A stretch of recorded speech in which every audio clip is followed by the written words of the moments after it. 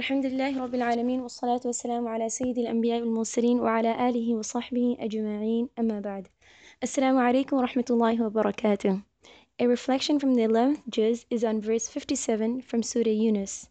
Allah subhanahu wa ta'ala says, أعوذ بالله من الشيطان الرجيم بسم الله الرحمن الرحيم يا أيها الناس قد جاءتكم موعظة من ربكم وشفاء لما في الصدور وهدى ورحمة للمؤمنين.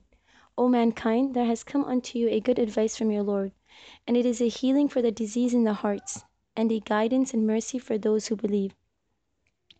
All of Quran in this verse is called maw'ilah, a good advice. One very unique aspect of the Quran is that all of the Quran is a means of guidance for the believers. وَإِذَا تُلِيَتْ عَلَيْهِمْ آيَاتُهُ زَادَتْهُمْ إِيمَانًا. That when His verses are recited to them, they increase them in faith. The fundamentals of faith are repeated throughout the Quran. One can open any page of the Quran and is sure to benefit from it. There are many places throughout the Quran where Allah subhanahu wa ta'ala reminds us of its purpose of revelation, one of which is in this ayah. This ayah mentions 4 qualities of the Quran: Maw'ilah, Shifa, Huda, and Rahmah. This is the month of the Quran, شهر رمضان الذي أنزل فيه القرآن. It is a month in which Muslims around the world engage themselves in the recitation of the Quran far more than they do throughout the year. While this is a very noble and rewarding act in itself, it is also important to reflect on the meaning of the Quran. Just as many hearts soften and souls transcend through Allah subhanahu wa ta'ala's word, it would add to the experience were we to reflect on the meaning of the Quran. So Allah subhanahu wa ta'ala is reminding us of its purpose and says, it is a maw'ilah from your Lord, an advice not from the best advisor of this world, rather from your Lord. An advice from your Lord, your Creator, the one who knows you best and knows what is best for you.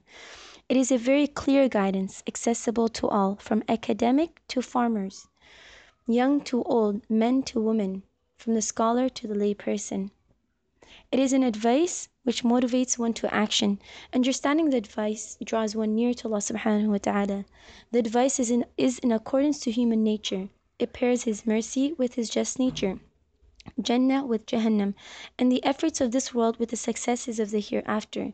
It does not divide topics into chapters in such a manner that by the time one gets to the end of the book, one is unsure what was mentioned in the beginning chapters. This is why Allah subhanahu wa ta'ala describes it as a good advice, an advice which keeps the listener's nature in mind, which speaks to the heart, and an advice of great benefit. Allah subhanahu wa ta'ala mentions another characteristic in this verse, was shifa, it is a cure. Quran is a healer with many dimensions. It heals physically, emotionally, and spiritually. There are accounts of Sahaba radiallahu anhum coming to Prophet Muhammad sallallahu alayhi wasallam with physical pain, and Prophet sallallahu alayhi wasallam would tell them to recite the Quran. There are also accounts of Sahaba treating people with Surah Fatiha. But in this ayah, Allah subhanahu wa ta'ala more specifically says, وَشِفَاءٌ لِمَا فِي الصُّدُورِ, and a healing for the disease in the hearts. It cures the illnesses of the spiritual heart, illnesses which are far more detrimental than the illnesses of the physical self and are much harder to cure. Thus, we can say one of the aims of Quran is for us to use it to clear out doubts and to clean the heart from pride, ostentation, jealousy, hatred, and being miserly. These sicknesses are barriers between the connection of Allah's servants and Allah. Would one not call that the biggest sickness when its consequences is so severe? In this verse, Allah subhanahu wa ta'ala assures that the Quran is a cure for all these illnesses.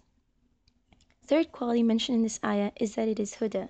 For those who accept the advice of the Quran, it is huda, guidance.